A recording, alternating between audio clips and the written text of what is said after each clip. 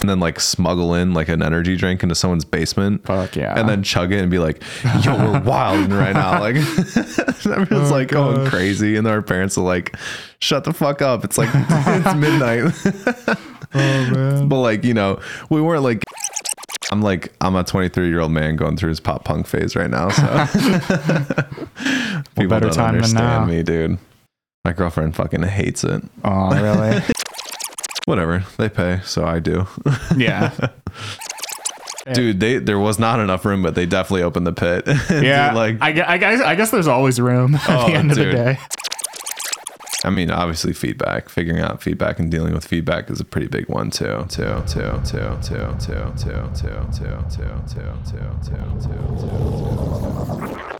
Hello, my lovelies. It's been a while. Did you miss me?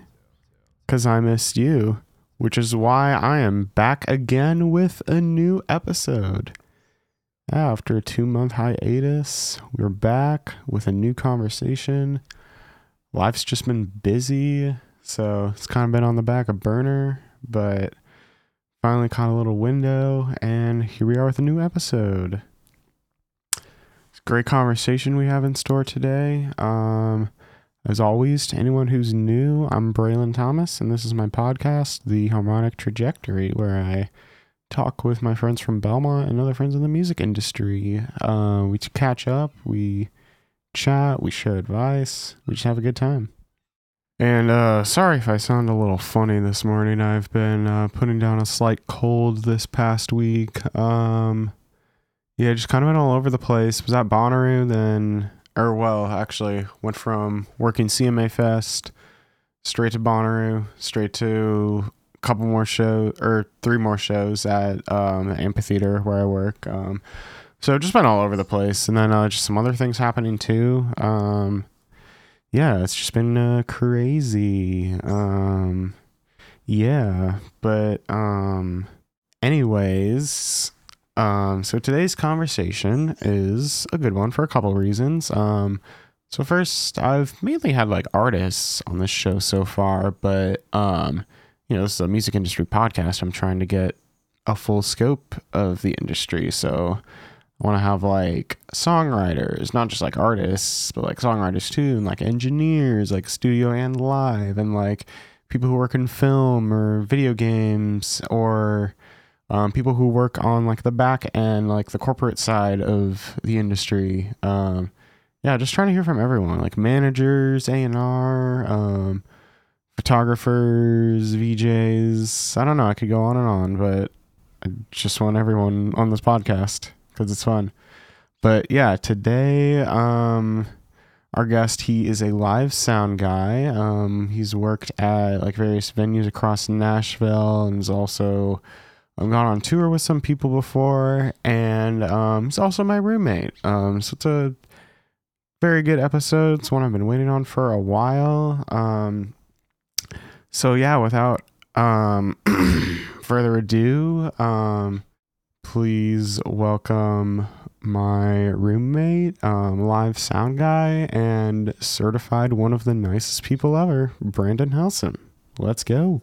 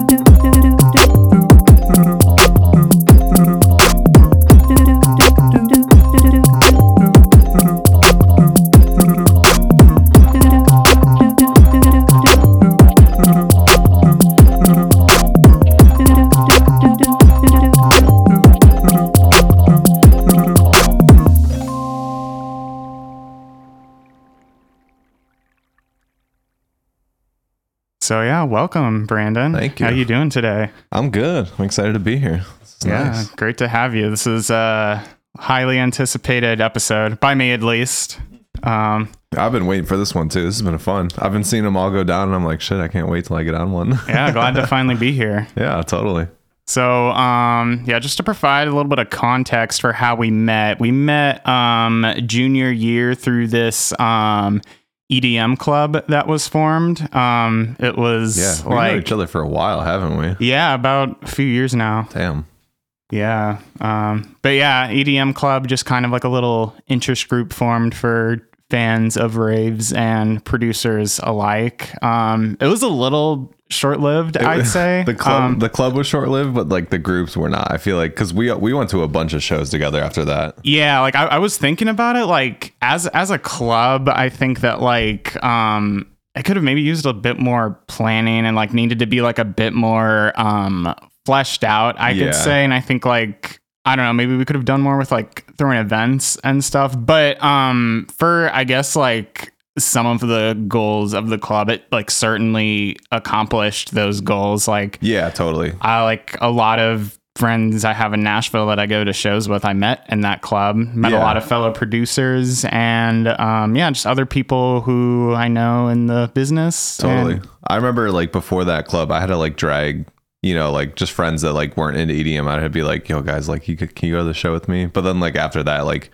we had our like little rave group and stuff like that. So we would all just go whenever we could. Yeah. It was so fun. Yeah. EDM was definitely like kind of taboo at Belmont. It was so taboo. And like, I feel like EDM is like so popular now, and it's like EDM is popular, but like pop music is like low key EDM. Mm-hmm, so for like sure. People don't like realize that. Yeah, like I was. Have you actually heard the new Flume album yet? I haven't. I saw it popped up though. It is fucking insane. Is it gotta really? listen Do I need to listen? it. Oh, I saw it pop up the other day. I was like, oh shit, it's here. But yeah, in the vein of pop music, that album definitely like upholds kind of what you said, that like it's becoming like kind of, in a lot of ways, the backbone of pop music. Yeah, totally. Because like, I mean, like maybe there's a guitar riff in pop music now, but like everything else is electronic. Mm-hmm. Like it's all EDM stuff.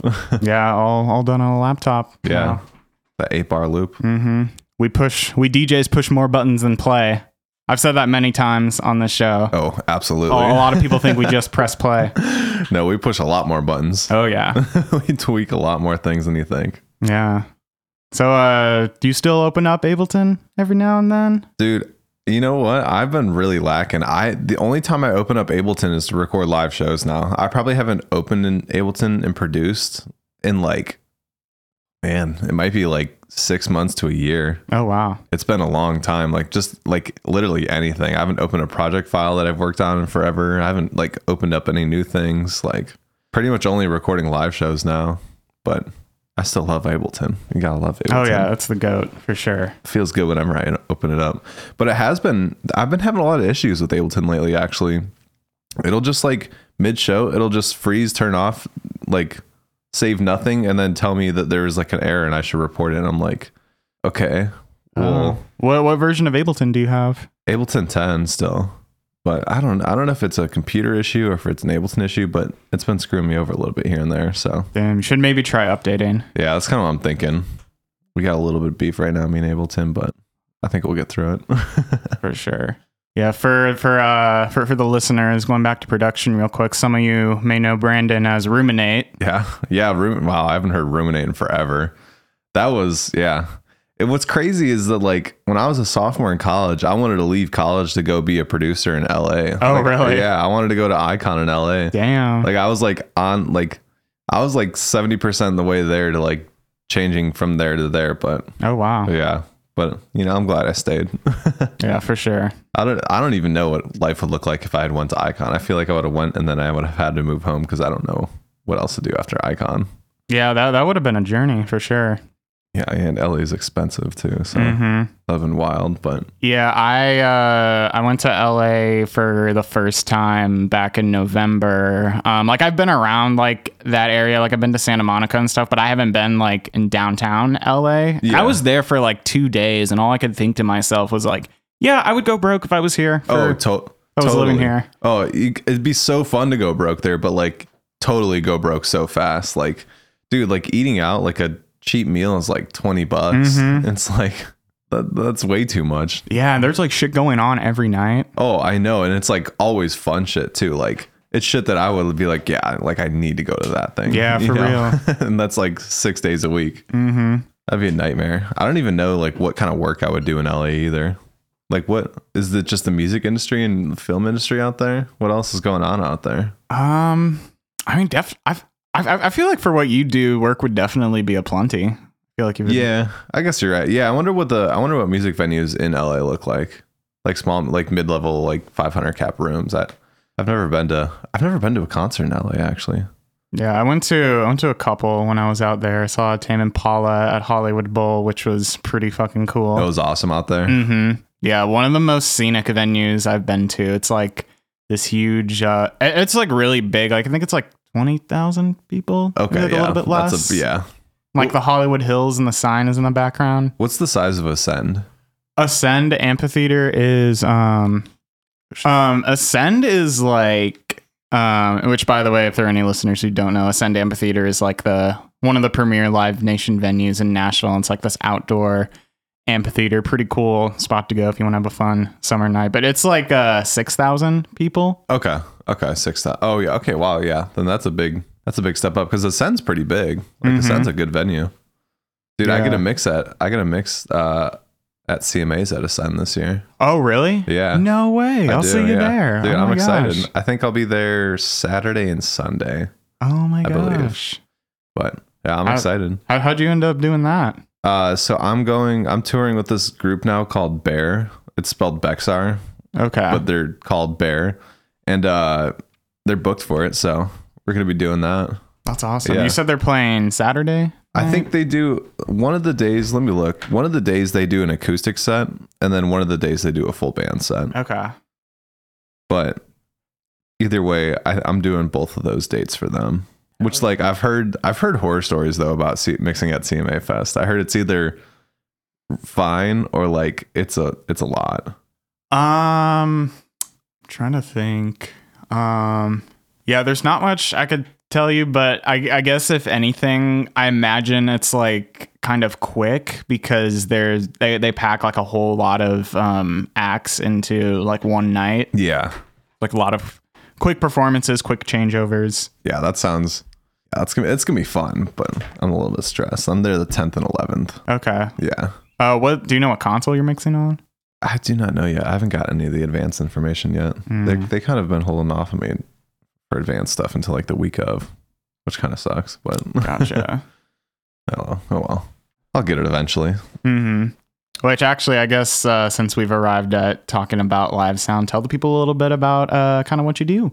Yeah, so I kind of have a couple different hats. So like my right now the main gig is I'm a production manager for JAG Warner Productions, which is a production company. We do a lot of install work. We staff venues in town. We do repairs and like all service work and everything like that.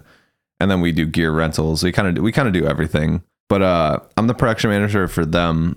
But on the side, like freelance, I also do sound. I'm front of house for this venue called The End, which is just like for people who don't know, it's just like a little 250 cap room in Nashville. And it's this little punk venue that's been there since like, I think 1999. Like it's been there forever. And it's just like this little beat down, rundown venue, but it's really cool and it's really fun. Some cool bands come through there. It's a lot of metal stuff, but metal stuff is fun live. And then I'm also this is like recent, but I'm one of the house engineers at Exit In now. So I'm doing shows there. And yeah, I mean, other stuff I just freelance, but it's all running front of house usually. Sometimes monitors, but mostly front of house stuff. Hell yeah. Do you definitely prefer front of house? Yeah, or monitors? Dude. I mean, if I'm mixing in-ears, I'm fine with monitors, but I hate mixing a wedge because people think that they can get everything they want out of a wedge. And it's like, you're not going to get everything from a 10-inch speaker that's at your feet. Yeah. You know, like it's not going to happen the way you think it is. One time when I was at MPAC, I was doing monitors for a show, and like the guy who was coordinating it, he was like telling me how to mix it. Like, I'm hearing like 150 hertz in this wedge. Can you cut that? And it's just like, Sure, but like, Yeah, come on now. Dude, people like that are the worst kinds of people in the world, because they're like, oh yeah, I read this on the internet, 3K is good, so like put a lot of 3K in my monitor. It's like, dude, you realize like 3K is where it's ringing. That's gonna blow your head off. I mean, if he insists, if you like don't want to hear anything else, dude, people, it's like they think, I mean, like realistically, I think in a monitor you need maybe kick drum, maybe bass drum, guitar if you can't hear it from the amp that they're blasting on stage, vocals, and then keys. But people are like, oh, I need the kick in mic and the kick out mic and the snare bottom mic. And like, really? Yeah. And they're like, I need to hear the reverb on the left side of the monitor and then the delay on the right side. And it's like, dude, you're overkill. Like, this is so overkill. It's a floor monitor. Like, it's a floor wedge. It's not going to reproduce what you think it's going to do. Yeah, it's overkill, and it wastes time. Like, it wastes so much time, and like they want it so loud, and it's like you're only going to get it so loud, and so like all the time is wasted spending ringing out the monitor because they have so much stuff cluttering it that they still can't hear their vocals, even though the vocals really loud, but they have everything else also really loud. Yeah. It's a mess, dude. Musicians are hard to work with sometimes. Yeah, Belmont needs like a musician engineer etiquette class. They do. Or even just like a convo. That'd be great. Yeah, a convo about it would be awesome. Because like, I mean, the musician wants what the musician wants, and it's the engineer's job to get it there, but the musician doesn't realize what the engineer has to do to get it there. So like, yeah, you know, you're going to have to always sacrifice something. So like, I feel like that would be a good conversation, because then you can figure out what you can sacrifice. Yeah, for sure. Yeah, that'd be really helpful. Honestly, that'd be great too. Because there's some pretty big bands there and people that come out of Belmont too, that like would definitely benefit from being able to talk to an engineer, because like the engineer is making them who they are pretty much. Yeah, in a way, they are the backbone. Yeah, but that would be a beautiful class or a convo. Speaking of Belmont, how was your Belmont experience? What can you touch on about it? You know, I actually really liked Belmont. People really trashed on Belmont, and I get why they trashed on Belmont. Like, Belmont doesn't stand for the best kind of things ever, I would say, you know. Sometimes, yeah. Yeah, and like, you know, no alcohol, no drugs. If they even see you touch it, you get expelled. Like, that's like, all right, this is a school for the music industry. Like, you have to realize it, you know. But that being said, you just have to know how to work the system. Like, if I didn't do all the extra crap that I did, I would have not been where I'm at. But like, it's not on Belmont to get me to do those things. I feel like it is on you, and they do provide you with like what you need to get there. So in that regard, I think it's good. But I just think the upper half of Belmont is like oblivious to what Belmont actually needs and what would benefit Belmont. Yeah, because we reached out to Belmont actually as JAG Warner, and we're like, hey, like, you know, if you have students that want to intern with us, this would be a good place to intern at, because like they can just like shadow an engineer, like follow him around on a Friday night, you know, ask questions and learn stuff as they go. But Belmont's like, no, we don't want our students to be in that environment. And it's like, well, how so? Because like it's in bars and around alcohol. Oh, but like, where do they think that those kids graduating are going to go? Yeah, like that's kind of where you start off. Yeah, that's the beginning of it. Like, they're going to leave Belmont and have to go into it. So having the experience before leaving Belmont would be good, because some people get there and they're like, yeah, this isn't for me. Like, I don't like dealing with this kind of crap, which is like totally fair. But like, if you don't know that, you just wasted $200,000 in 4 years of your life to figure out that this isn't where you want to go. Yeah. Yeah, that's not really an informed, I feel like that's just not really an informed argument, because I can talk about like some of the internships and like earlier jobs I had where like some of the people like every like half hour smoke break, like so many chain smokers in the industry. Dude. Yeah, like they're just like, they think the industry is something different than it actually is, and it's like, it's not cushy and nice, you know. It's pretty cutthroat, and you're gonna see a lot of shit, you know. So like, hiding from it for 4 years while you're at Belmont, it's not gonna do you any justice. Yeah, and you know, if anything, like, you know, being like, yeah, the music industry, you're around, like, it's like chaos and high pace, and you're also like around like a lot of partying, and you know, like maybe like being around all that in like the earlier days, like not only one does it kind of like separate the people who will like might like succumb to that or like, Yeah. you know, be above it. But like, I think like getting all of that out of your system, like early on, can, you know, set yourself up to like, you know, be more interested in like the work or whatever you're doing and like, you know, learn how to like balance all of that and like stay healthy. Cause like, I know like the first like couple years of college, that was definitely my priorities and like had to like, you know, take some falls, go through some bad experiences to be like, okay, what do I care about that isn't, or what do I care about that is more important than getting fucked up? And like also like especially you know, these first couple years of like being an adult and being on my own, I've really had to like, you know, pick and choose, you know, when I go out and like have those late nights, like ingesting a lot and like, you know, knowing how to like balance my health with, you know, all that. And yeah, totally. Yeah. Cause if you're not allowed to like touch alcohol, you know, I mean, saying you follow the rules and like, you know, abide by Belmont's laws, but like if you don't touch or do any of that stuff until after, like, you know, everyone goes through some shit at Belmont. Like you're gonna drink too much one night or something like that, and it's like that'd be better to have in school when it's like not super important, you know, than like you go out in your professional life and you have the opportunity. Because like if you're doing what I do, you can drink at work, you know, but like if you embarrass yourself or make a fool of yourself professionally, like, you know, it's gonna be a lot harder to learn those mistakes professionally than like at school or something like that. Yeah, definitely. Which like could totally set you back or ruin whatever you were trying to do.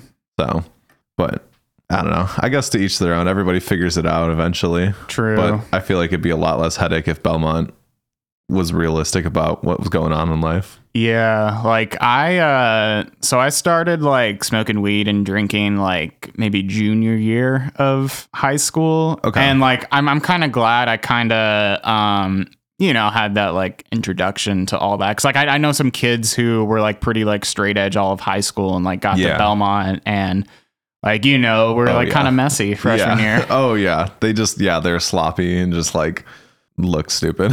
Like they were the annoying kid. Totally. Cause I was the same way. Like I probably started smoking sophomore year and I drank a couple times in high school, but not like really. Yeah. I didn't get drunk until like senior year. Yeah. It's probably same for me. But then like Belmont came and like I kind of knew how to handle myself like getting fucked up because it's like I had done it for like 3 years at that point. But if I had like gone in with no parents, you know, no rules, like nobody's checking in on me, like I think that would have been bad. Yeah, for real. Because if I had that freedom when I was like a sophomore, junior in high school, getting into all that shit, I would have done a lot more stupid shit than I did, you know. But yeah, everyone will figure it out in their own way. Actually, speaking of parents, how was growing up? One of the things that I think we kind of connect on and like just one of those like funny things that like I have in common with someone that like I instantly feel a spiritual connection with is like someone who like grew up in the Midwest. Oh, dude, the Midwest was the shit, dude. It was. Like growing up in the suburbs of the Midwest, dude, it was so awesome. Like you just did like, you know, you're just chilling with people in the neighborhood, riding bikes, like, you know, not a worry in the world. Like the activity that we used to do as kids, like we'd like all meet up at the park and walk to the gas station and get snacks and then like smuggle in like an energy drink into someone's basement. Fuck yeah. And then chug it and be like, yo, we're wilding right now. Like everyone's like going crazy and our parents are like, shut the fuck up. It's like, it's midnight. Oh man. But like, you know, we weren't like getting trapped in an alley, getting mugged or some shit like that in the city. Yeah. So like, that was nice. But I don't know, dude. The Midwest is like always gonna have a special spot for me. Like I would never want to go back now just because it doesn't have what I want there now. But like as a kid, it had everything that I needed because it had like the space, the parks, the woods, the safety. You know, it's just the friends in the neighborhood and stuff like that. Like the Midwest is great, dude. Yeah, absolutely.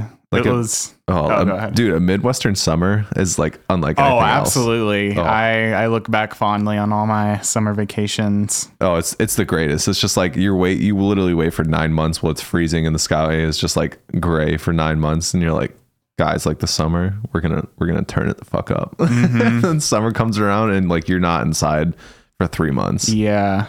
Well, I was about to say it's kind of debatable because I played a lot of Xbox growing up. That's but fair. during the summer, and for the most part, I think I had like a pretty good balance of like going outdoors, staying in shape, and you know, the marathons till 5 a.m. on Modern Warfare 2 Search and Destroy with the boys. Oh, absolutely. Dude, those marathon, that's the best marathon that I've ever been a part of. Oh, absolutely.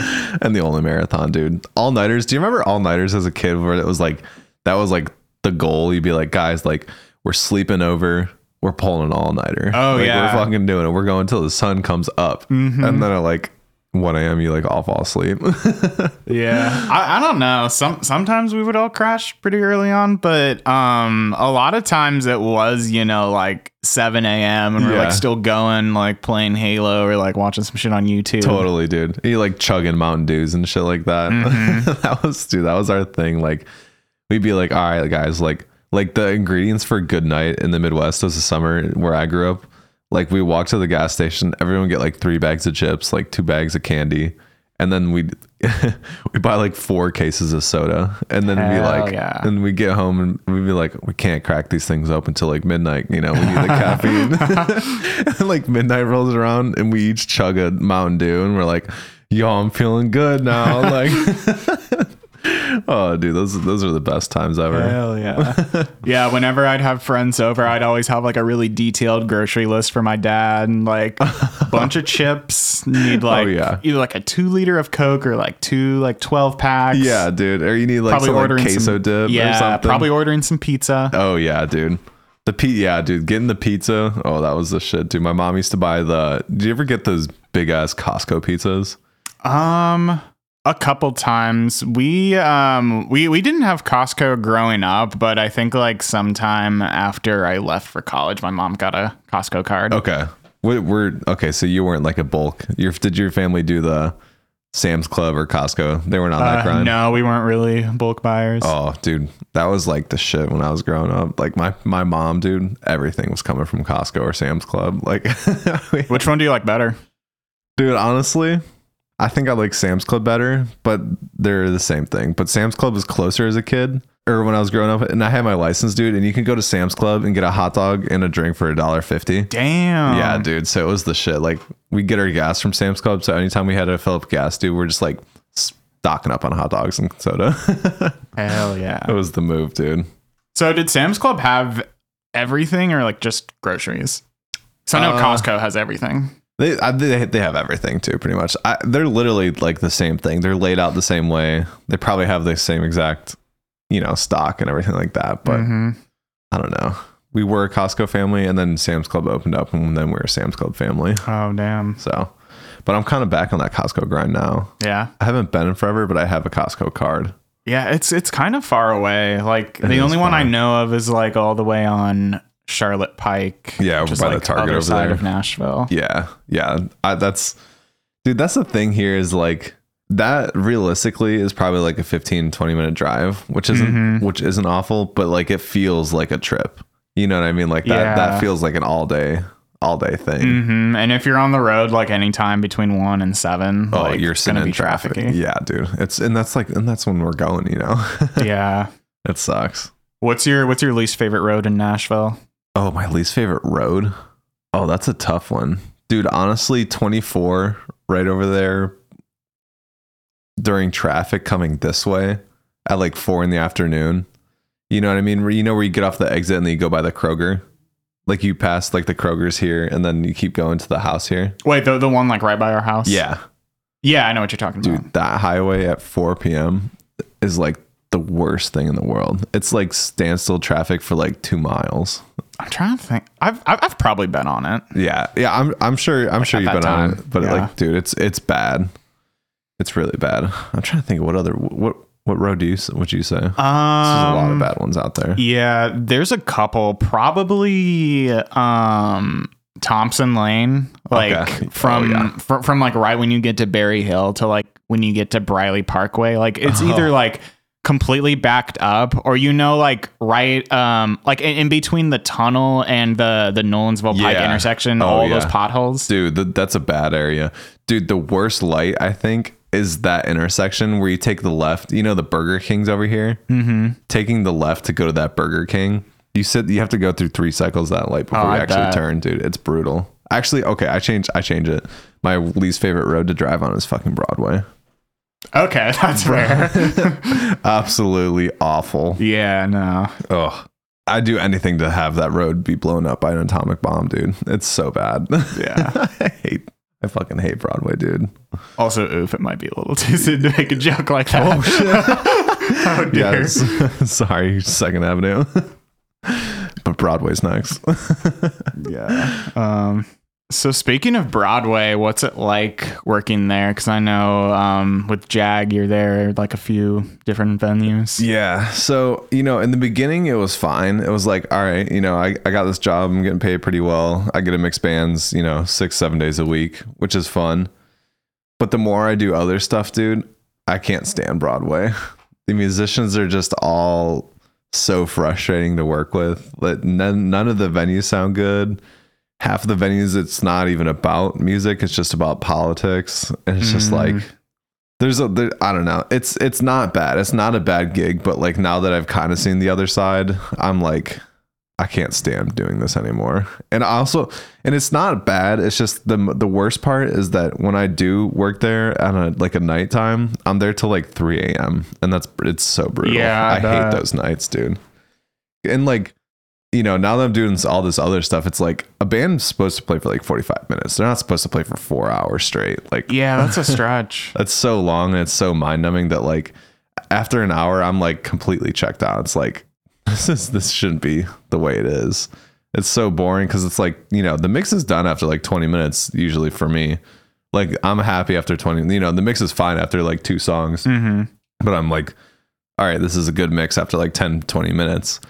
And then there's like, you know, 3 hours and 40 minutes left. And it's like, what do I even do for the rest of this? It's not like I'm going to actively watch the show and make sure everything sounds great for the next 3.5 hours. Yeah. Like, because no one even gives a shit either. People aren't there to see music. They're just there to get drunk. And then there happens to be music. Yeah. It's probably hard to like catch a break too. Like for like your ears' sake. Yeah, dude. Absolutely. I mean, anytime I'm downtown now, I wear earplugs. Like I will not go down there without earplugs because like, you know, it's stupid loud for one, but I just like, it's not worth ruining my ears over something that I don't really feel like sacrificing them for, you know, like if I was with a really cool band and we're doing all these shows and like it was a really cool tour or something like that, like I wouldn't wear ears because I want to like make that experience happen. But like if it's Broadway, like no one gives a shit how it sounds. I mean, I still make it sound good, but like no one's coming up and being like, yo, that was a good mix or anything like that. So like I really don't care too much. Yeah. But as long as you can hear a vocal, a kick drum, and a bass guitar down there, you're pretty much fine. People blast their amps anyway, so everybody can hear that. Yeah. Yeah, Broadway, it's like I don't know. I don't like it, but I also like kind of part of me appreciates it for what it is. Yeah. Oh, absolutely. And Broadway, dude, Broadway once in a blue moon is so fun. Like to go down there and hang out. It's a lot of fun. And if you have people visiting town, like you got to take them to Broadway. Yeah, absolutely. Like everyone who comes to Nashville should see Broadway. It's like a staple. Yeah. But when's the last time you've been on Broadway? I went there during the day one time to visit my friend who works at Underground and got some hot chicken in Modelo. It was a nice afternoon. At Underground? Do they have good hot chicken over there? They do. It's Mimi's Hot Chicken. I don't know if you've heard of that. I don't know if it's like its own restaurant or anything. Is it inside of Underground? Yeah. I should go check that out because, dude, food on Broadway is really hit or miss. Some of it's good and some of it's just like, what the hell did I just eat? Yeah. But Underground hot chicken, that's good to know. I should try that. Dude, I feel like they've been having a lot of big people play at Underground lately. You see Slushy is just there. Dude, it's just like every time I've been to Underground for a show, it has sounded so awful that like I have not enjoyed it. It does sound bad. Because it's like, you know, there's no top end, so you can't even hear the parts that are like cool. It's just the bass. Which like as someone who doesn't really listen to that stuff, it would be sick. But as someone who listens to that stuff, it's like, all right, Yeah. I'm missing the other half of it.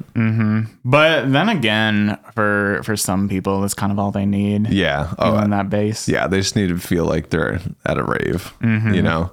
And like, it is sick. It's always pretty hype in there. But what's the last show you saw there?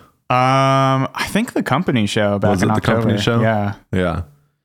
I've been seeing, I think I saw Slushies there. I think I saw like Pixel Tear or something's playing there too soon, which I haven't When's seen. that? It's coming up. I think sometime in between now and September, I think. Nice. But Pixel Tear is cool. I like their stuff. Yeah, they're really cool. That would be a fun show to see. Who are some of your favorites in EDM? And EDM, dude. Oh, I know that Space Laces is one of them. Space Laces for sure, dude. Fucking craziest guy ever. He's just on some shit that nobody else is ever on. I know. I like him. Zomboy is always a solid. I always think absolutely. Zomboy is always amazing. I listen to his new song and it's like, you know, it's nothing crazy. It's nothing super different, but like Zomboy just makes it sound so good. His like mix downs and just like the way his mix downs are so solid. it's like, how's the dude doing it? It's like, it's mixed like pop music, but it's dubstep. It sounds so good. I'm like, how is he getting this out of here? But I'd say Zomboy, Space Laces. I've always been a big Phase One fan. I've always liked Phase One. Yeah, Phase One's always been sick. Company has always been a big one for me. I don't know. You know, it always goes back and forth because someone's always on some shit. I've always really liked Barely Alive. Same. But just kind of anyone in that region of all that kind of stuff. I think all of them are sick. Like, they're all just wild. All just heavy shit, dude. Yeah. But I really haven't been listening to a whole bunch of EDM lately, though. Yeah. It's kind of, yeah. I mean, Zomboy here and there and stuff like that. And like, I'll listen to all the new stuff, but I haven't like, it just hasn't been on the rotation lately. That's fair. You've been on the pop punk grind. I've been on a big right? pop punk grind, dude. I'm going to go on Thursday to see this band called 4 Year Strong that, I've heard of them. yeah, I'm obsessed with them now, dude. And if you're free Thursday, dude, I'm going to go. I work. Damn work. Yeah. But yeah, I'm going to go see them. I've been on a huge pop punk grind though, dude. That's been all I've been listening to.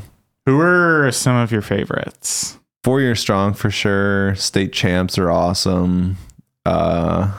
Neck Deep, Knuckle Puck, just kind of all over, you know. I've heard of all those people. A lot of my friends in high school, they like went to Warped Tour every year. Oh, dude, yeah. And dude, I feel like did you ever go? No, I missed out on that, dude. Like, Same. if I got to go to that shit now, I go crazy. But yeah. I'm a 23-year-old man going through his pop punk phase right now, so people don't understand me, dude. My girlfriend fucking hates it. Oh, really? Yeah, she's like, I don't mind listening to it, but like, I'll turn it on. She's like, can we not listen to that right now? Like, all right, that's fair. And then I turn on Casey Musgraves. What's wrong with Casey Musgraves? Nothing, but it is no pop punk. Yeah, true. Doesn't just like strike the chords. It does not. It does not hit the same way. Pop punk drums are mixed fucking awesome, and I love listening to those drums, dude. They're so good. Yeah, I've dipped my toes. I kind of like around the time that my friends were going to Warped Tour, there were like some bands I listened to here and there. Like The Story So Far. Do you know them? Oh yeah, they're great, dude. I like them a lot. And like I guess I don't like actively seek out pop punk, but if it's on, I'll definitely listen to it. It's fun and energetic and mixed well. Yeah, totally. It's always mixed. So that's like one of the biggest things to me is like, if it sounds really good, like I'm probably going to be into it just because that's kind of what I'm into, you know, not into country music, but country music sounds pretty good usually. Yeah, it is mixed really well. And like pop country, I hate it, but from like a mixing standpoint, it's so much fun because it all sounds so crisp and clean, and there are like so many layers too. Dude, it sounds so good. And you know what? I was thinking about this, dude. I'm like, why is it that country music always sounds so good? It's because country music's mixed in Nashville, and Nashville has the best engineers. Yeah, true. Which I never really put those two together, but that's probably why. You know, they're not mixing country music in like Georgia. Yeah. Or anything like that. Or Chicago. Chicago's not touching country music. But I thought that was crazy. Yeah. Now, speaking of like studio and mixing and stuff, how'd you get to like wanting to do live sound from like not only like before you like knew you wanted to go to Belmont and like knew what you wanted to do, but also like kind of like when you're at Belmont and like, you know, there's like the choice of like, you know, doing studio stuff or live stuff. Like tell me about that whole development. Yeah, I mean, so I was like, so coming into Belmont, I was like, dude, I didn't know what I wanted to do. I was just like, I had been DJing for like 4 years and I was like producing music and I was like, I don't know what I want to do. I don't want to do something else. For a little bit, I was like, fuck it. Like, I'll be a gym teacher and a soccer coach, I guess. I was like, and my parents are like, oh, I feel like you could do something more than that. And I was like, all right, that's fair. And so I was like, all right, so I'm kind of like into making music and DJing and all this stuff. Like, what can I do with that? And then someone recommended me Belmont. They're like, they do audio. So like you can do that stuff. And I was like, okay, that'd be kind of cool. And so I went to Belmont, probably like 60% of people like, yeah, I'm gonna sign up for these classes, make fucking 6 songs. Like, I'm a beat maker, bro. Like, you know, I'm gonna get in the studio, make fucking beats and all this shit every day, yeah. 24/7. Yeah, dude, I thought that's what it was gonna be like. And then I got there and I'm like, kind of like, all right, so like this is a little bit different than like making shit in Ableton. Like, this is a little bit different.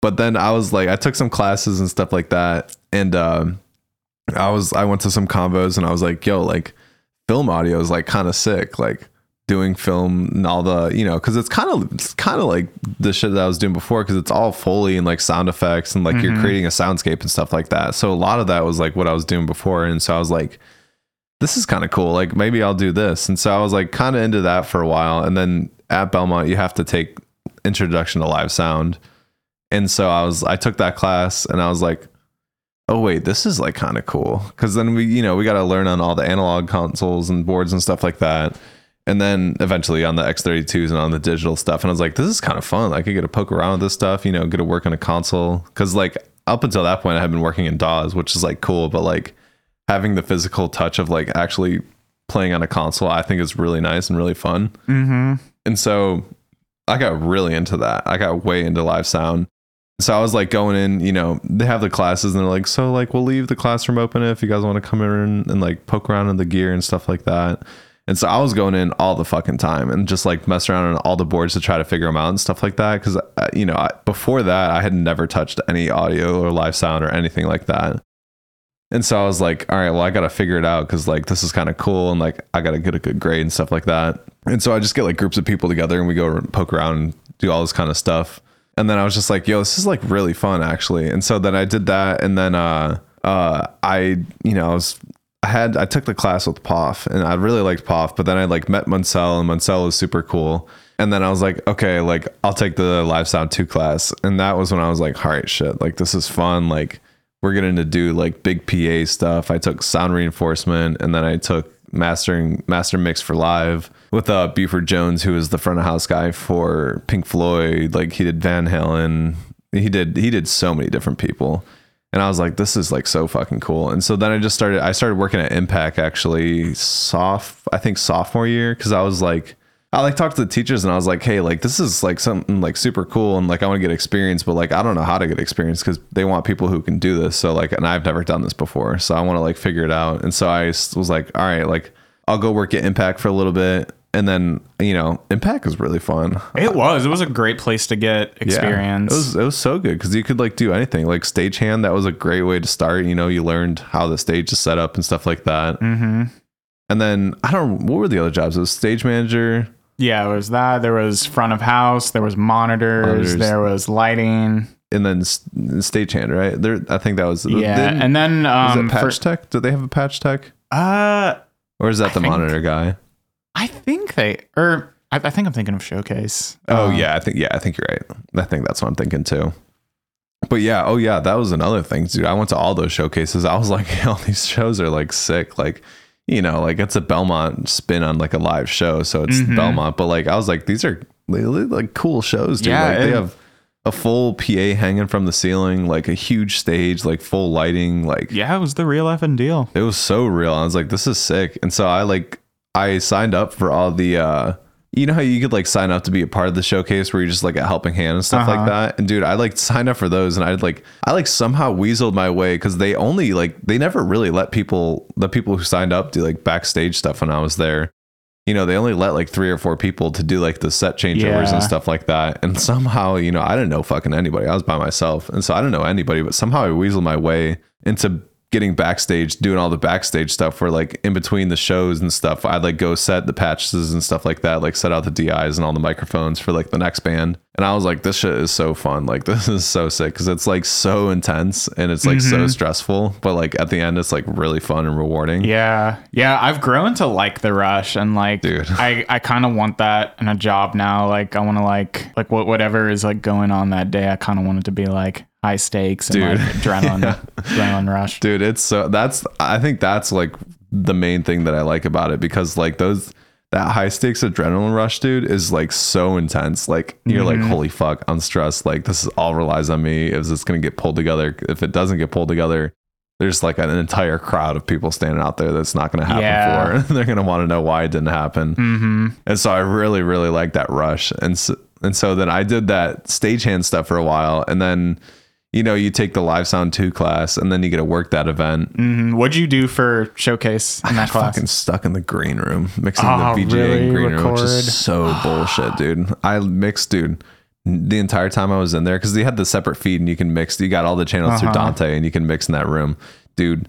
Nobody came in that room the entire time I was there. That's unfortunate. It was so bullshit, dude. I really wanted front of house or monitors, or even like a patch tech or something like that. Didn't want stage manager. Fuck that. Same. Dude. I actually, you know how we pulled all the rolls from a hat? Yeah. I actually got stage manager, and that was the one thing I did not want to do. But conveniently enough, the person who pulled front of house didn't want to do front of house. So I got to trade with him, and like I really wanted to do front of house. Dude, who would want to do front of house? Did you mix on a profile? It was an Avid S6L. Oh, you got the Avid S6L? Dude, how did you like that? It was a good console. I loved the touch screen. All the buttons were super smooth. And it was cool how it like kind of felt like Pro Tools. Yeah, dude. I've never mixed on one of those, but I really want to. I really like the profiles now. I didn't like the profiles at first, but I kind of really like those now. I think they sound great and like super flexible. Would you say that's your favorite console? Right now, honestly, yeah. I was a huge M32 X32 guy, and like I still am. I know those things like in and out like really well. But now that I'm mixing more at the Exit In, dude, they got it's an SC48, but that's pretty much just it's a diet profile. I really like them. Like, I think they sound great. Like, a lot of headroom, all the effects that you would ever want. Like, it's super flexible. You can move channels, you can duplicate channels. The patch bay, like the actual patching and stuff inside of it, it's fucking great. You know, 1-to-1 block and grid patching. I really like that. But that's probably my new favorite console at the moment. I really like, I haven't really mixed a show on the D Live, like the Allen Heath D Lives, but I've mixed monitors on them, and I think those are kind of nice too. They feel really good and they look cool. Yeah, I haven't messed around with anything Allen and Heath. Yet. I don't really like Allen and Heath except for the D Live series. Okay. But now that I'm doing all these festivals and stuff this summer, I'm scared, dude. I'm excited, but like I'm scared because like I don't know what consoles I'm gonna be on.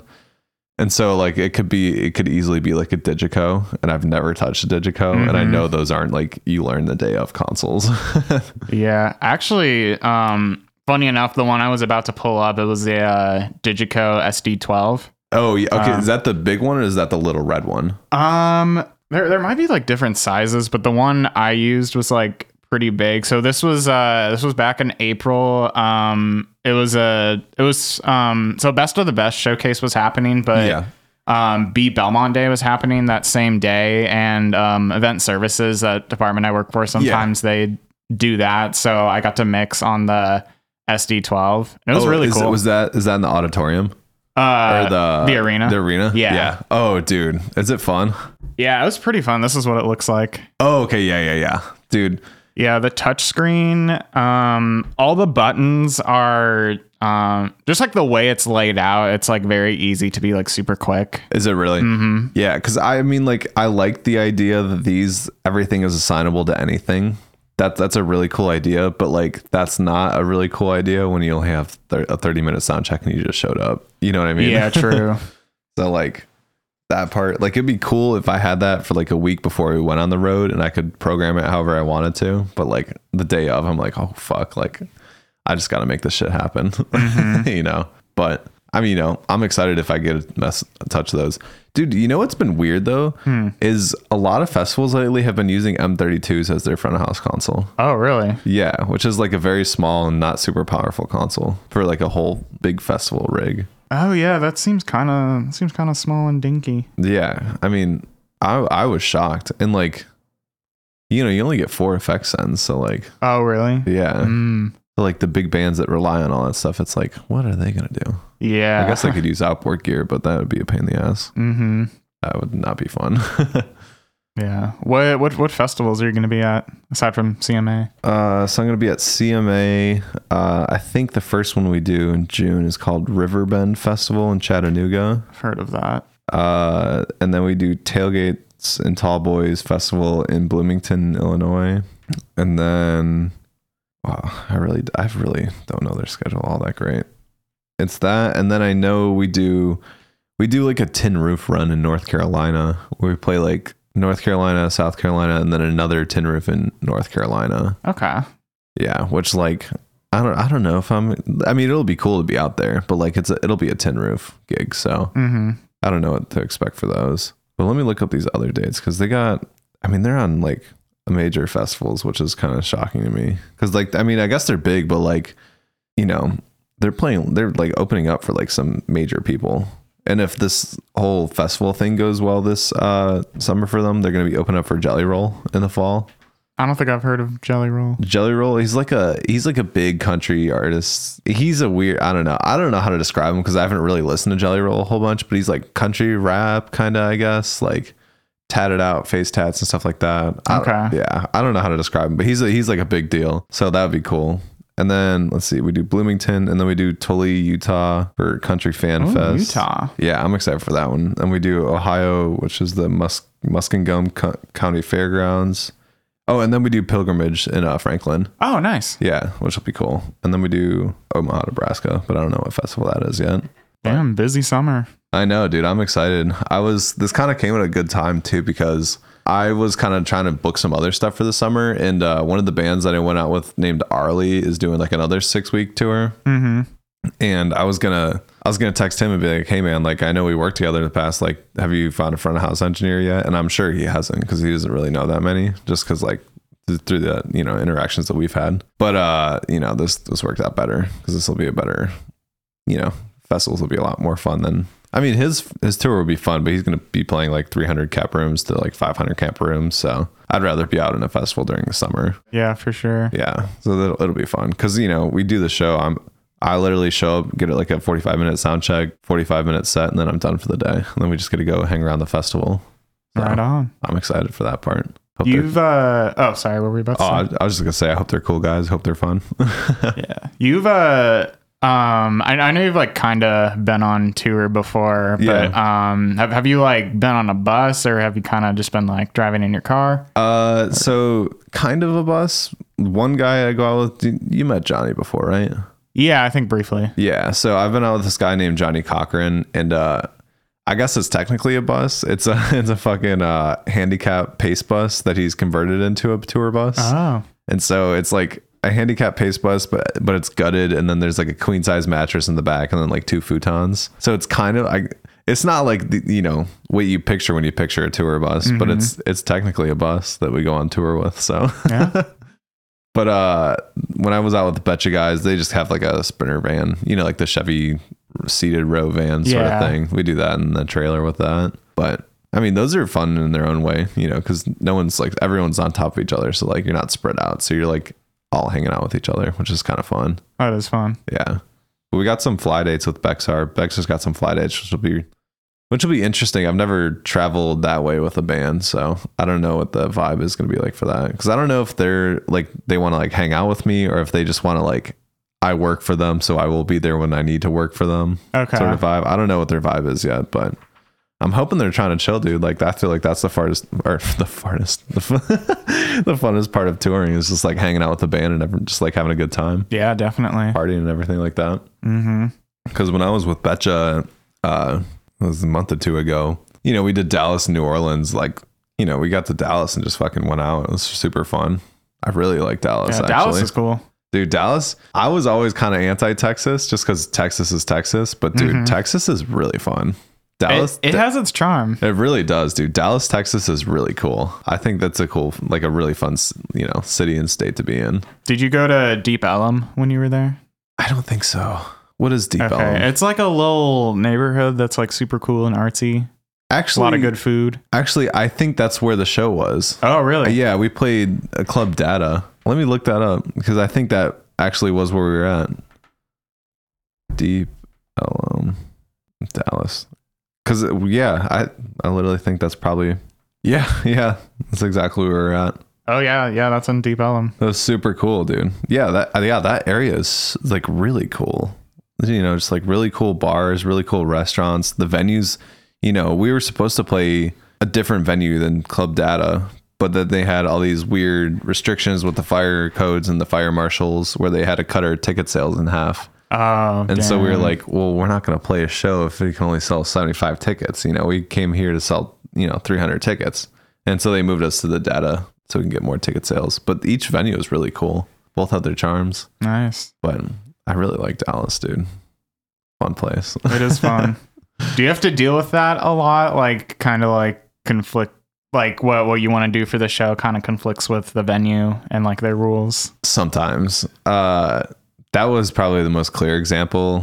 Other times where they're like, you know, you can't load in until this time. We'll be like, well, we have a lot of stuff with us. We need time to set up, sound check, and you have two or three other bands that are playing this bill. So like, we can't get in, you know, we need to get in a little bit earlier than like 4 or 5 o'clock. But other than that, I don't think it's too bad.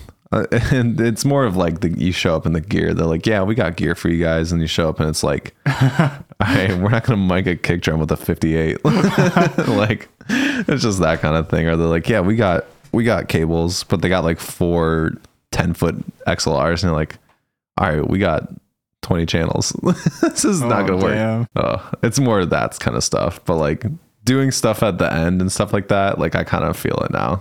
Because the end is a cool venue, but dude, the gear there is just like, it's not up to standards. It's so bad. I've done a lot of shows there where 5 of the XLR cables died halfway through the show. Damn, what do you even do?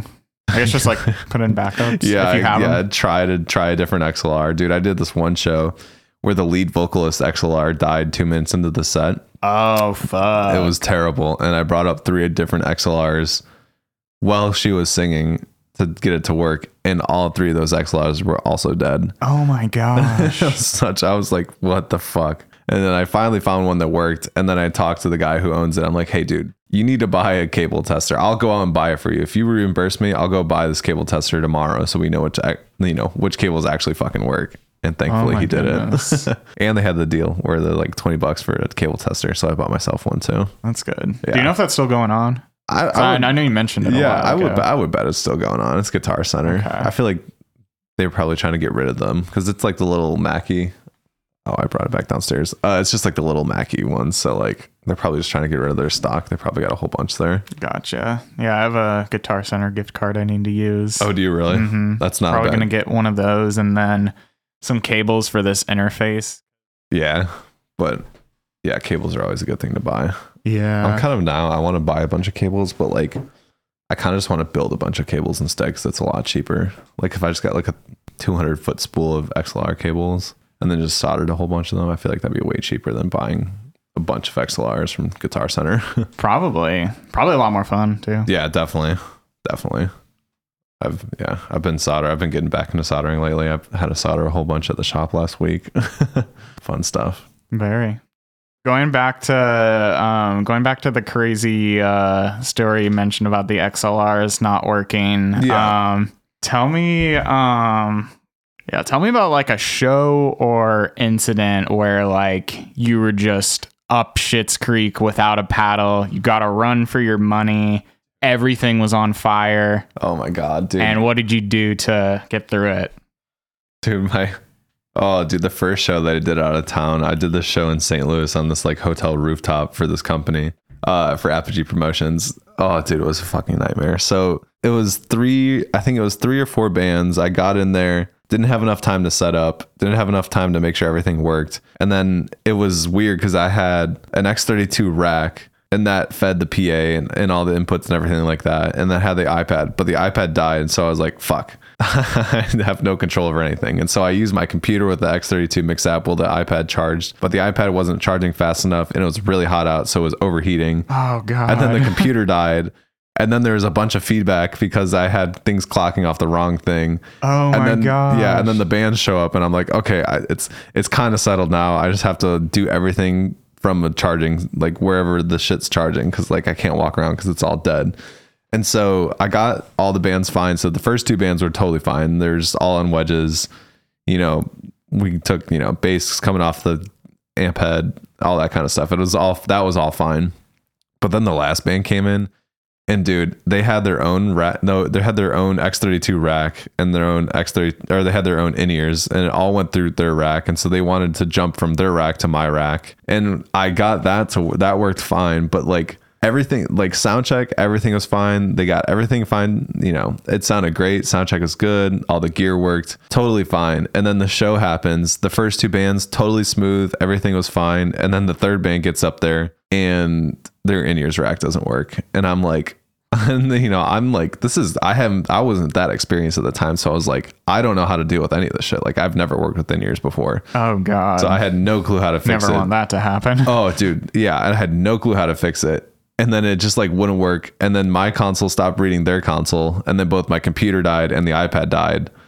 Jesus, it doesn't stop. It didn't stop, dude. And I was like, fuck. And then I was like, you know what, guys? Like, we just got to ditch the ears. Like, can we put you through a wedge? And they're like, well, the issue with that is we have a lot of tracks and a click track. And you can't put, you know, the audience is like standing 10 feet away from them. So they'll hear the click track in the monitors, which will be super disruptive for anyone fucking listening. And so they're like, well, we can't do that. And so after like 45 minutes of trying to figure this out, this set should have been done. They decided to do an acoustic act, and there's like 200 people on this rooftop. Oh. And so they decided to just do an acoustic show, and it was brutal, dude. And this girl was like kind of a big deal. Like she was the opener for Reba McEntire on her last tour. And so I was like, fuck, dude, like I look like a fool right now. This shit crashed, burned, and died. And like the promoters, very like, much so. Yeah, the promoters like, hey man, like, is this gonna work? Like, are you getting this fixed? And I'm like, dude, I'm fucking trying. And there's like 200 people standing there staring at me, like wondering what's going on. Dude, I learned a lot in that fucking. I learned a lot there. Yeah, I bet. It sounds like a humbling experience. It was a very humbling experience, dude. Anything that I've learned has come from something crashing and burning to the fucking ground. Yeah, those are definitely the biggest lessons. Absolutely. But that was probably the worst thing that's ever happened to me. I wouldn't wish that on my worst enemy, dude. That was bad. Fuck. That was bad. There's no feedback during the show, which is that's nice. A positive silver lining. Yeah, that's that. So that part was fine. But the show did not happen the way it was supposed to happen. Man. But, you know, I'm steady now. That shit doesn't happen anymore. That's and good. I work with in-ears a lot now, so I know how to fix those issues. Hell yeah. Yeah. I'm a big in-ears guy. In-ears are the way to go. Yeah, they seem pretty cool. Yeah. Totally eliminate one whole factor of the whole live show, which is great. No feedback. Damn, I'd be frustrated if a band was like, okay, we need a click track. Dude. I know. And like y'all gotta be more in sync with each other. Exactly. And like the thing was at the time was I was like, you guys just don't know your music. You can't play your music. But the more I work with bands, it's like they need the click track, not because they're playing with each other, but they're playing to the tracks. And it like, you know, if there's a pad, there's no timing. You don't hear the time on like a pad playing. So like you need the click track to know where you're at in the song with the tracks. Okay, that's fair. Yeah. So like if there was no tracks, there's no reason they need a click track. But like they had so many tracks that they needed that click track to play with them. I was like, fuck. Who was the band? I wish I could remember her name. It was like, I think it was Allie something. This was like 3 or 4 years ago. Oh wow. Yeah, this was a long time ago.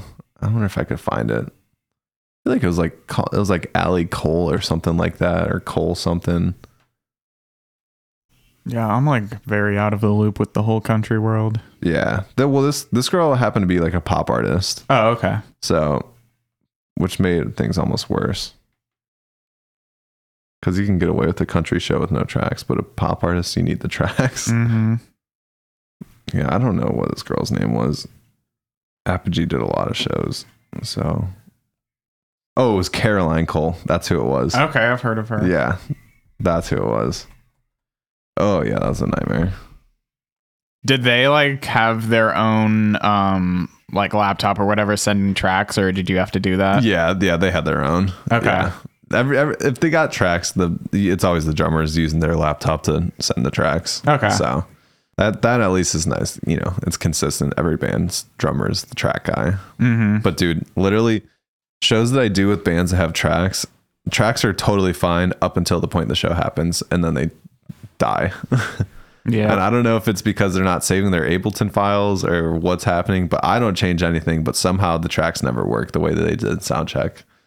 And it's like, oh my gosh. Yeah. It's always something you wouldn't expect. Like, yeah. I know a lot of people like working with tracks because like tracks are easy, but I don't really like working with tracks. I like to be able to see, you know, which different microphones I have on stage and what's playing. Mm-hmm. You know, because a little bit more control on your end. Yeah, exactly. And if I don't know the band or I haven't really listened to the tracks before, I don't know what the tracks are supposed to sound like. Mm-hmm, so true. Mixing them for the first time is hard with no rehearsals or anything like that. But whatever, they pay, so I do. Yeah. Yeah. So another thing I wanted to ask and kind of hear from your end, what do you think separates a class act, a great sound guy who gets a call back, from a lousy sound guy? Because there are those lousy sound guys that no one likes. There are, dude. And I feel like there's a lot of factors. Like, I feel like one of the biggest factors is if the band liked hanging out with the guy. Because if the guy's not fun to hang out with or work out with or like work with, like, you know, they know other people that'd be fun to hang out with and do the same thing. So like they just could call someone else. I think that's a huge one, because, you know, you can't be the drip on the road. Like if you're, you know, there's just like unspoken rules. Like you can't always be on your phone. You can't always be like just intrusive. Like you have to go with the flow, like super chill, like someone that can talk to anybody, because you talk to so many random people throughout the day. So if you have no social skills, like it's going to be hard to communicate with everybody that you have to. True. Because, you know, if you're on tour, like you know, the band's one, but like you get to the venue and you have to talk to the venue promoter, you have to talk to the venue's engineer, the guy like who has mixed there before, who knows the system and everything like that. Like, and if you can't talk to those people, it's a mess. But that for one, also two, you know, some bands are forgiving, but if it's a show full of feedback, that ruins a performance. So they don't want someone else to they don't want you to come back and ruin another performance with them. True. Another one's being quick and like flexible, because shit never works out the way it's supposed to work out. So like you have to be flexible and quick with it, because I mean, with shows like that, like doors are at 7, you get there probably at like 2 or 3, you know, they only got so many hours and there's 3 bands that need to do everything that you're doing. So you need to be quick with it. Like, cause if you're holding up with that band, it's going to hold everybody else up and it's going to screw everybody else down the line. So you need to be quick. Yeah, definitely. Which I think that's probably one of the biggest skills you can have, is being quick with it and like intuitive with it, because, you know, something's always going to break. So you just need to be quick with figuring out how to fix it. Yeah, definitely. Or how to make it work, actually, because the engineer should not be holding the show up. Mm-hmm.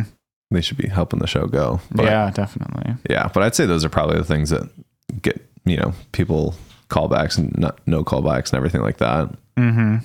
Which, you know, it's challenging too, because if you have an off day, they don't know it's an off day. They're like, this is just how this guy works. So it's hard. You kind of always got to be on your A game. Yeah. But I mean, if you're with a band that you know, they're usually forgiving. They know what's up. So that's usually fine. You know, one bad show is not the worst thing that's going to happen to them. So yeah, as long as you're consistent with your work, then they're happy. Mm-hmm. So I think that's probably a huge one, is just being consistent. Absolutely. Yeah. What's like the biggest thing you've had to work on, or like biggest like growth you've had as a sound engineer over your years? Or just like the toughest challenge? Honestly, mixing is not usually a hard thing for me. It's usually like the whole back half of it. It was just like patching everything, making sure everything goes right. Cause you know, if there's 3 bands, they're all going to be sharing lines because you don't have 100 inputs for every band to have their own input. Right. And then all the gear for that. And so I'd say a lot of it is just like keeping track of everything. Like Exit In is challenging because they have a, you know, 48 channel patch bay in the back, but they have like 4 different, you know, sub snakes. And so if you drop a sub snake by the drums, like drums are going to obviously be like 1 through 10 or something like that. But on that same sub snake, you might have a guitar that's going to like have to be patched into like channel 20 or something like that in the patch bay. And, you know, so it'll go like channel 11 in the sub snake, but 20 into the patch bay. So keeping all that stuff straight is like challenging. Yeah, it's a mind fuck. Yeah, that stuff's a mind fuck. And then cable's not working is a mind fuck because, you know, you just see no signal. You're like, what is it? Is it a channel issue? Is it a cable issue? Is it a musician's issue? That kind of thing. But I'd say like the most challenging part is like the organization behind everything and keeping everything straight. Yeah, definitely. Because that's a big one. And when you're starting off, it like kind of takes a while to like find your flow and like the organization that works well for you. Totally. But once you find it, it's all dandy. Yeah, totally. And I have a system now where like before every show, I have a notebook and it all gets written down in the notebook, the patch points and everything like that. So if something stops working, I can be like, okay, channel 1 in the snake is kick drum, but it's going into like channel 4 inside the patch bay. So let's check both of those. But that, and then honestly, another, I wouldn't say it's an issue, but it's just like a growing pain. But like as you mix more, you realize the sensitive spots in a mix. Like, you know, the kick drums 200 to 400 is not going to sound good in a kick drum. So like pull that out. But I'd say it's things like that. Like if you're using a 58, it's probably going to sound boomy around 200 hertz just because that's the way the microphone's designed. And just like stuff like that, just like little like mix spots and like sweet spots and everything like that. Like I like boosting 1 to 3K in a guitar because it helps cut the mix a whole lot more. But like I didn't know that at first, so it's just kind of those little helpful mix tips that those are I guess growing pains just because it helps clear up your mix a whole lot, knowing those spots and everything like that. Like also like knowing what an instrument is supposed to sound like is a good one.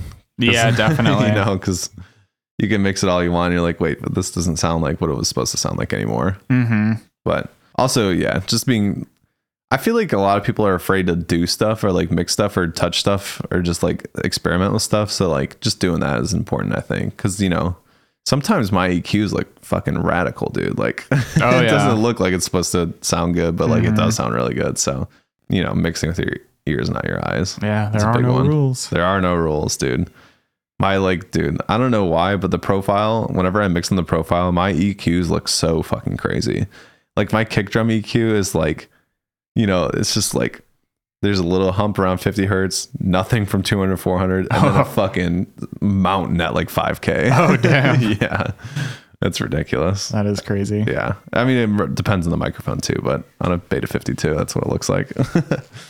But yeah, I'd say those are probably the growing pains and the issues with it. I mean, obviously figuring out feedback and dealing with feedback is a pretty big one too.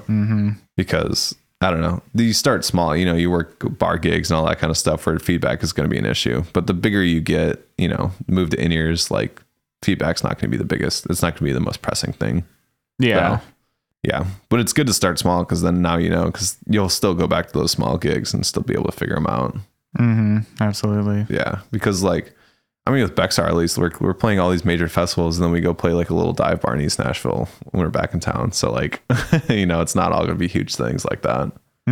But is it weird transitioning between the two and like same tour, like same like string of dates, or is it pretty seamless? You know, I haven't done a whole bunch with them yet, but like you're doing the same thing, but like it does feel different. Cause like when I mix a show at the end, it's a lot smaller and a lot more scaled down than mixing a show at Exit In. But realistically, it's the same thing at the end of the day. But for some reason, I don't know, it just runs differently, but like it's the same thing at the end of the day. You know, you're mixing out a PA with floor monitors. So it's the same thing, but it does feel different sometimes. Yeah, definitely. I don't know how it'll feel in you know, compared to a festival. But I mean, honestly, the festivals sound the easiest to me because I'm not patching anything in. I'm not mixing monitors. You know, I'm just mixing front of house. And like the system's probably already been tuned and everything. Yeah, they have a tech on the system. They probably have someone there that like knows the console really well. So like I'm literally just white gloving it, walking in, mixing, walking out. So that'll be nice. Definitely. Yeah, that sounds like that's the dream gig.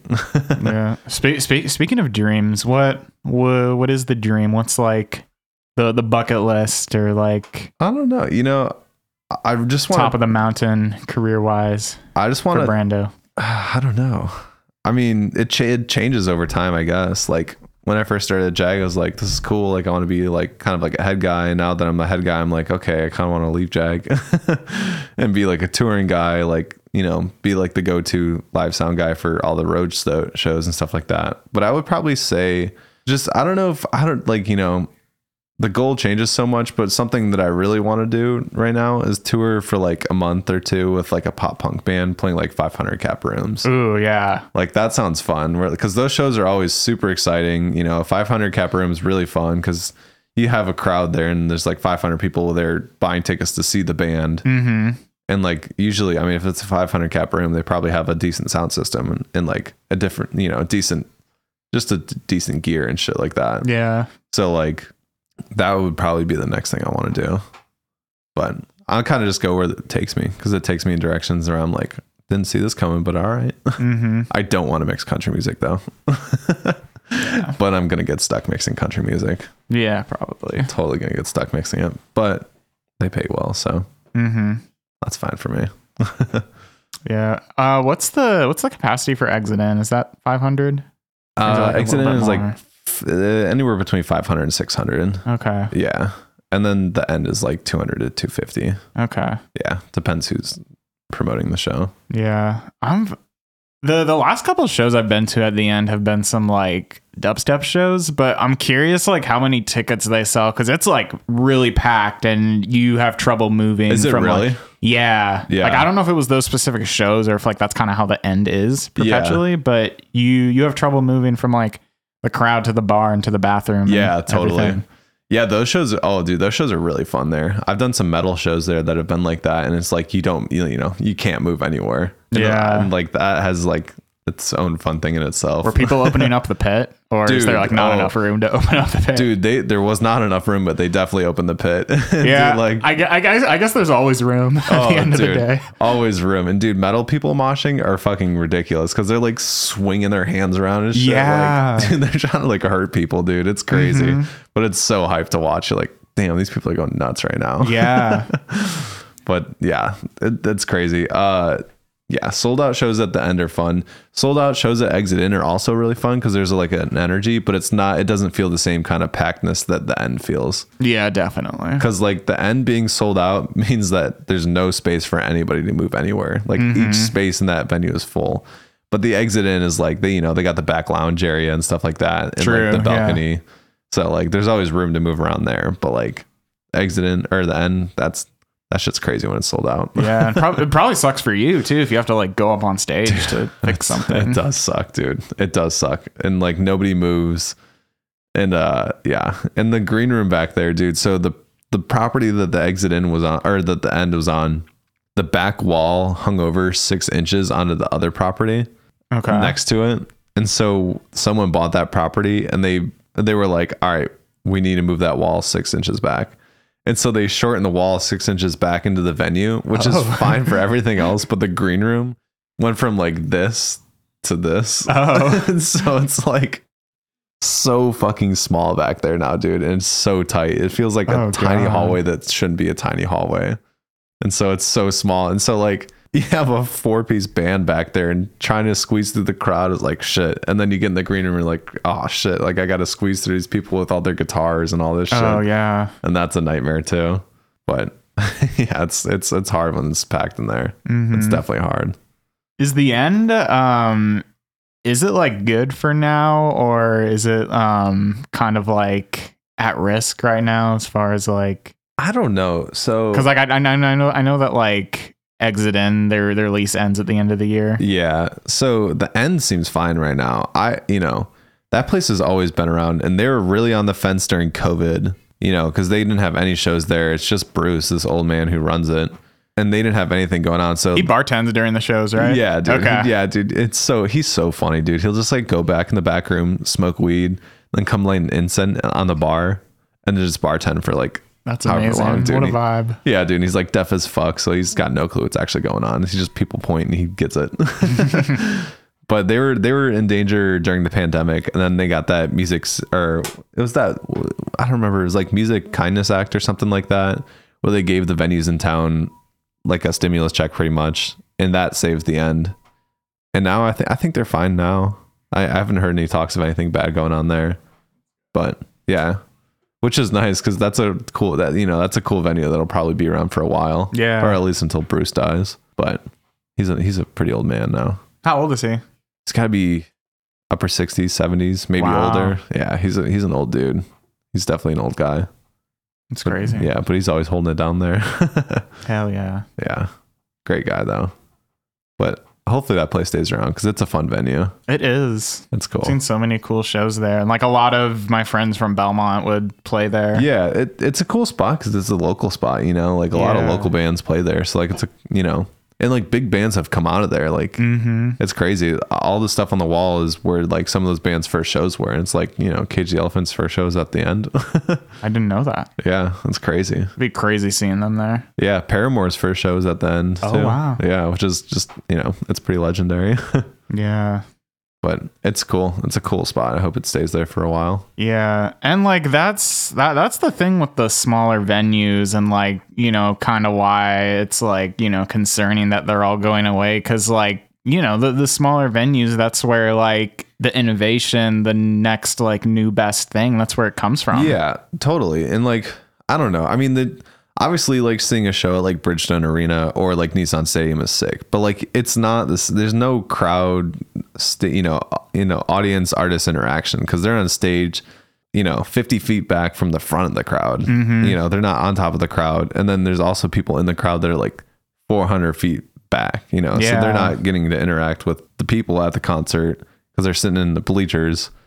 They're not getting to interact with the artist. So it's just like all spread out. It feels like a movie theater to me. It's like people go to the movie theater to see a movie. The people are going to this like stadium to like watch a show, not like be a part of the show. Yeah, true.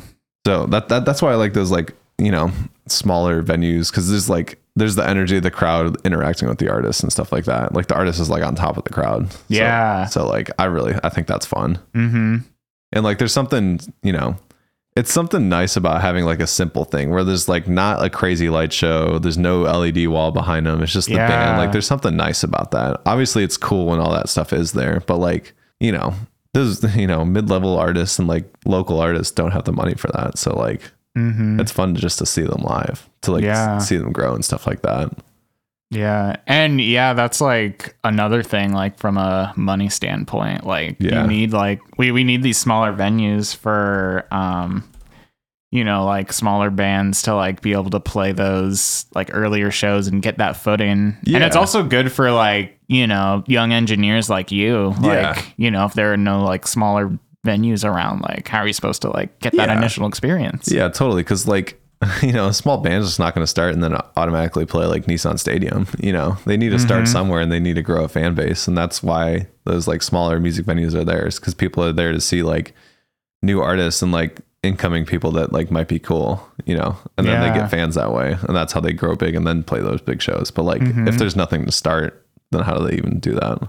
Yeah. And like, that's like where the culture comes from. Yeah. Like, oh, totally. Yeah. It's like, it's coming from the people and like, the fans are like, in a way, like calling the shots for like who they like. Like it's not just like a couple of old geezers like cherry picking everything. Yeah, totally. Because like an arena show, like there's no culture there. It's just an amalgamation of people. Yeah. But like a 500 cap show, like those people are there to like see that guy. Yeah. Not just to see a show. Like there's a culture there, which is really cool. Which I think is important to keep, but Nashville likes to drive that out.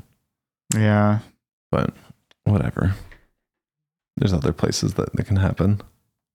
Yeah, actually, so like in like some of the research that I did, they recently like passed, it was like some sort of bill, I think it was like about like a $300,000 grant to like research like strategies that like kind of like other cities use to like maintain those like indie venues. Oh, really? Yeah. Oh, that's awesome. Yeah. Like I don't know like too much about like the exact specifics, but it was passed like pretty recently, and it sounds like it could be like a super cool project. Yeah, that sounds perfect. Honestly, that sounds great. Yeah. Just like researching like how to like like stay afloat amidst like the damage from the pandemic and like rising like rent prices and everything. Yeah. Oh, that sounds awesome. That's I mean, that's what we need. But I feel like the solution is somewhat easy, don't wipe out the music venue and put an apartment complex there. Yeah. Like I feel like the music scene is fine here until they started wiping them all out and putting these buildings there. Yeah. And like another thing I was reading about the Exit In, or no, it was the Cannery Row venues. Yeah. And like that area, it got bought out by some like real estate company from New York. Yeah. Like, yeah. Go buy property in New York. Yeah, dude. It's like they just like care about money now. It's not about keeping it local at all. Yeah. Like local restaurants are going away, local venues are going away. It's just like, everything's eventually going to be Live Nation, fucking real estate companies, and then corporate. Yeah. Which sucks. Yeah. Then like that's the thing about gentrification. Like it's happening everywhere, but it's like one thing. Like eventually like society is going to be just like one big entity rather than like I know, it's like the sum of all its like super diverse parts. Yeah, there could be no like pockets, just gonna be corporate America. Yeah. It's like, fuck, dude, no one wants to live in corporate America. That sounds awful, dude. Yeah, I mean we kind of already are there. Yeah, that's so true. We still got some of our freedoms. Yeah, so I don't know, we'll see what the future holds. Yeah, I guess time will tell. Yeah, bummer. Well, yeah, we're kind of, I think we're like kind of approaching time. Cool. So, let's do it. Yeah. Yeah, it was good. Yeah. Well, good thank chats. you for having me on. This is great. This has been really fun. And yeah, one more question before we go. I kind of asked this at the end. Yeah. So the show, part of it, aside from like getting closer with all my friends and stuff and like hearing about their experiences, is like making like a stockpile of just like advice and pointers for like the younger generation. Yeah, totally. I'm just wondering like if you have like any like good like advice for either like aspiring sound engineers or just like anyone aspiring to be in the music industry, really. I'd say just like number one thing you've learned, or just whatever comes to mind. I mean, one of the things that's helped me is just you got to grind. Like you're going to work shit hours. You're going to work a lot of time. You're going to do a lot of stuff, but like don't not do stuff because I don't know. You just always got the way I felt like I became successful is I just constantly am doing something and meeting people. And I think that's important, to just work hard. And you also have to just like use the opportunities that are around you and talk to the people around you, because everyone's trying to help each other and stuff like that. So like if someone's got some gear, I'm sure they'd be fine for you to go poke around on it. But there's so many resources out there now where I just get familiar with everything that's going on. And then when you have the opportunity, go mess around with it yourself so that you can get familiar with it. Yeah, definitely. But yeah, just work hard, use your resources, I'd say. Mm-hmm. Yeah, the resources thing is really cool. Like, well, what I really like about Belmont is that like a lot of those like initial opportunities and beyond, like a lot of it is like with our classmates. And yeah. Oh, totally, dude. Like a lot of opportunities that come our way, like, we hear about from like classmates or old professors, and like that sort of like sense of familiarity and like the whole journey, I think is really cool. Yeah, absolutely. Yeah, well, thank you so much for having me on. This Absolutely. has been great. Thank you for being on here. Yeah, I've been excited for this for a while. Yeah, it was good. Hell yeah, dude. We got to do a full one with all the roomies sometime. Dude.